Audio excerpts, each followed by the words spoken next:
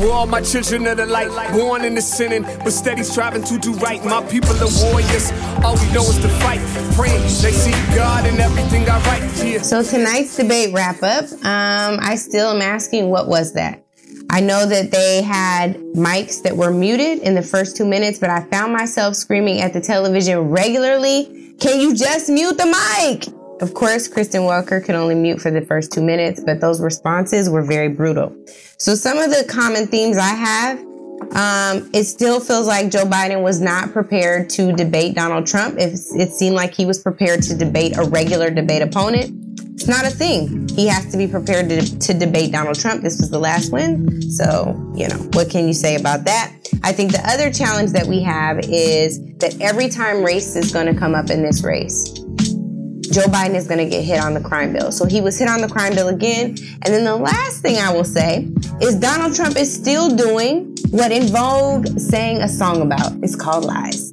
And I just want to bring you all to this moment in the song. Lies and deceit, yes, it's running real rampant. Communities suffering, yo, I can't stand it. When we think of lies, we tend to think of politicians. But what about the husband who's on a mission, lying to his wife so he can get it on and get some, coming back home with the dumb expression written on his face that's as guilty as a criminal. It's time to change your attitude. People do you hear me? Don't listen to a funky round is kicking knowledge that we need. We lie about our hair and we know we gotta weave. Politicians lie about the things they're gonna do.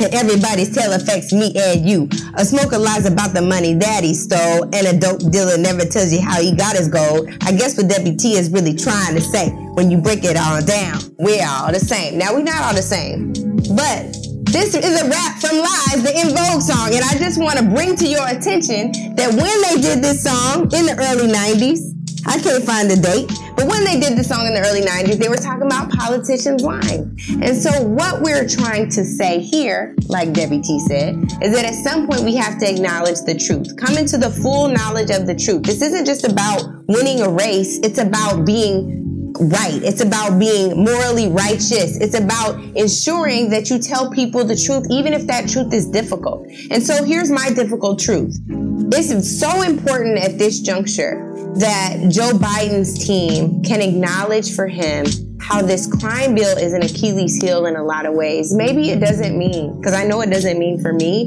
that folks are going to go and vote for Donald Trump. But what it does mean is that people don't feel seen and feel heard after an entire summer of protesting racial injustice, racism, and systemic oppression in this country. People want to be acknowledged and seen. What are you going to do to undo some of that damage? That's the important conversation. I thought that Joe Biden had a really important moment when he said, as I said last night, I'm not going to shut down the economy. I'm not going to shut down the country. I'm going to shut down the virus. Super important, very strong coronavirus moments tonight.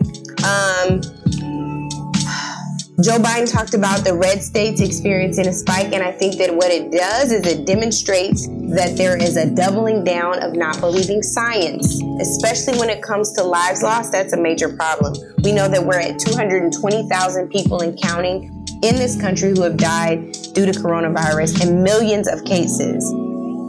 There was an important moment where where Kristen asked about voter interference, countries interfering with the election. Joe Biden said they will pay a price. It was unequivocal. It was clear. It was an important acknowledgement for him to make. Meanwhile, Donald Trump, not so surprisingly, didn't say too much.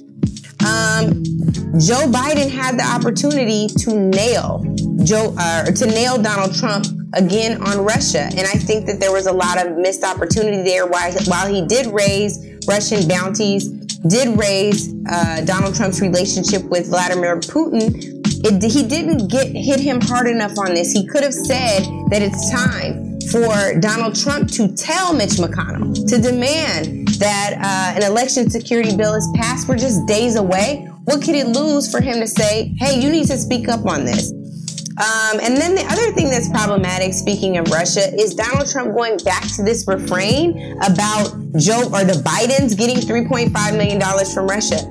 I don't even want to keep repeating it, but I'm deeply concerned about the way that he repeats things as fact and there's nobody fact-checking him, whether we're talking about Kristen or Joe Biden. I know that the Presidential Debate Commission doesn't require that of moderators. I think we should require that of moderators.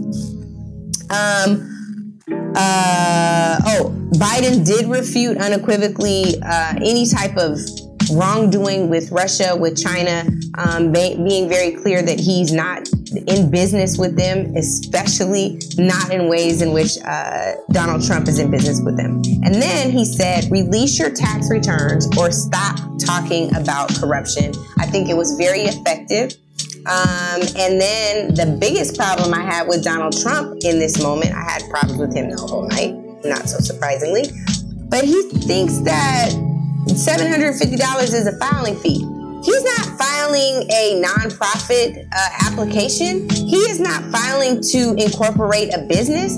They're talking about taxes. You don't pay a filing fee to file your taxes, but if you're a thief, you don't know that, right? So, and then the other thing that I thought was a problem, a big losing moment for Donald Trump, he clearly has an issue with Kristen Welker. He's, of course, tweeted negative things about her. It was clear that he did not respect her at this debate as moderator. She was super effective, but he was still a huge problem. And I think that going back to the idea that Joe Biden was not prepared for, or he prepared for a debate, but he wasn't prepared for a war, or, as he would say, a battle for the soul of America. He needs to show up at that debate like he is in a battle for the soul of America. I just keep saying all throughout my notes, they got to turn the mic off. I also did not like, there was a moment where Joe Biden is asked about other positions that other candidates have taken, because Donald Trump kept trying to pin positions or policy positions from past presidential candidates and contenders from the primary on Joe Biden. And his response to that was not a real unifying thing to say. I think that in a moment where people are still feeling torn or they're reluctant to vote for Joe Biden, you don't necessarily want to say that. What I was super clear on in this debate is Donald Trump is a perpetual line stepper, a boundary breaker, and a rule violator. And I think that he should be called on that regularly. This is someone that clearly doesn't have any ethical standing or moral center, and that's a problem. He's calling Obamacare, which was the moderate version of what could have been passed in the House, socialized medicine. And Joe Biden responded with Biden Care, where he said it was Obamacare with a public option. Of course, I would like to see Joe Biden be a little more progressive. I understand why that was the tact he chose, but just given the fact that we're in the middle of this crisis where so many American people have succumbed to the virus or have fallen ill, I'd like to see him be a little more progressive on healthcare, especially because he said that he believes that healthcare is not a privilege, it's a right. I couldn't agree more. That was a strong moment, but I just would like to see the policy positions that back that line. I'm concerned deeply that the 47 years of being in politics is an effective line of attack against Joe Biden. I think it is unfortunate that Donald Trump reduces some of the accomplishments he's had as nothing, particularly when many of the accomplishments that Donald Trump touts are things that really were accomplishments for the Obama administration.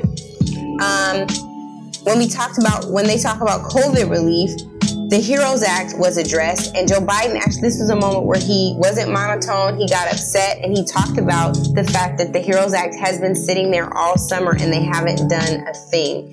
You got to see Joe Biden as a fighter. That's something that's important for an informal focus group that I was just listening to the other day, where they said that they really wanted to see Joe Biden and Kamala Harris really out there fighting for them. They know they're not in office, but they want to hear them speaking up for what's the right thing to do, especially when policy is being debated and when Supreme Court nominations are being crammed through. The conversation around the border was tremendously discouraging and frustrating. Him talking about the 400 miles of wall, knowing that there are kids in cages, 570 kids who still are separated from their parents today. And then him going into how the cages policy was actually an Obama-era policy. I would have loved to see Joe Biden fight back against this, especially because the facilities where kids were placed under the Obama administration were actually there for kids who came across the border by themselves, and they didn't stay there longer than 72 hours. We're talking about months later, and 570 kids separated from their families. I'm not justifying either facility, but what I am saying is there's a stark difference between over a year in a cage, over a year separated from a family, and 72 hours. Both are traumatic. Obviously, we know that a time where they're separated for that long, and they may not ever see their parents again is vastly different. Another problematic moment, when they were talking about bailouts for small businesses in the HEROES Act, Donald Trump was clear about the fact that he thinks increasing the minimum wage for people to live right now in this environment is a state option and doesn't support a federal increase in the minimum wage. I think that should be an issue that takes a lot of us out to the polls to vote against Donald Trump and for Joe Biden. There needs to be a federal increase in minimum wage. Obviously, people need to be able to pay their rent, to pay medical bills that they're clearly going to have, because there's not going to be real Medicare for all for people who are poor, can't afford the healthcare bills they're even getting from COVID. It's just time to really look at that and fix that. We got to race. I ain't like nobody's answers on race. A lot of work needs to be done. Joe Biden was effective in his opening, but again, I go back to that crime bill moment. Anything that he says on race where he's had massive success, the Trump administration and their campaign is going to hit back on the crime bill. I would like to see him double down on how many people were granted clemency under the Obama administration. I'd like to see him talk about what he's going to do going forward. Yes, that was the past. Yes, it was a mistake. Yes, it had unintended consequences. Here's what I'm going to do as president to right that ship. I think it's easy. Again, I was screaming, mute the mics, because this is when Donald Trump started talking about he ran because you did a poor job. He talked about the First Step Act, his criminal justice reform, which just codified everything that Obama did through executive order. But he also talked about opportunity zones, HBCUs, and additional CJ reform, and said he was the least racist person in this room, as if the debate moderator was not a black woman, Kristen Welker. But I think that Donald Trump overstates a lot of these things, and he gets away with it because he talks so simply. What has the impact on opportunity zones been so far? How has that helped to rush gentrification? When we talk about HBCUs, do HBCUs really have the support they need now? And what else is needed? And we need to hear that from HBCU leadership, presidents, and students, because students are still saddled with student debt. What is his policy on that, given Betsy DeVos canceling the student debt plans that President Obama and his administration put in place? There was a lot of conversation around the economy, which we know is an important issue. And then the energy independence moment when Donald Trump said that wind energy kills all the birds. I just was confused. And then, of course, Joe Biden fell into the trap around fracking. I think the reality of it is, again, this is one of those moments where you have to do the right thing and not say what you think is politically correct. Joe Biden said he would transition from oil to renewable energy over time, which is smart. It's the only thing that we can do to really save the planet and to really address climate change. It's one of the things that we can do to address climate change. Donald Trump doubled down on this, and I think you saw where business took precedent over humanity and the planet with Donald Trump. And the one last thing I want to say is we saw one major shift from the first debate. I bet you Melania had that mask on, didn't she? So that's all I got. I think that this was an interesting debate. I don't feel like the needle was moved for people who are decided voters. For those of you who are at home, undecided, I hope that you will know a few things. One, Amy Coney Barrett does not deserve a Supreme Court seat, even though that is where it looks like we're going. How many judges do you really want like Amy Coney Barrett? That's what will happen under a Trump administration. Lies, and more foreign interference, more violations of emoluments, and more disrespect for Black lives. I don't want to be a part of that. I'm voting for his opponent, Joe Biden and Kamala Harris, because I'm done with Trump. I never was with him. It's time for him to go. It's time for me to go. This conversation is over. I hope you appreciated this debate recap. We're all my children of the light, born in the sinning, but steady striving to do right. My people are warriors, all we know is to fight. Praying they see God in everything I write.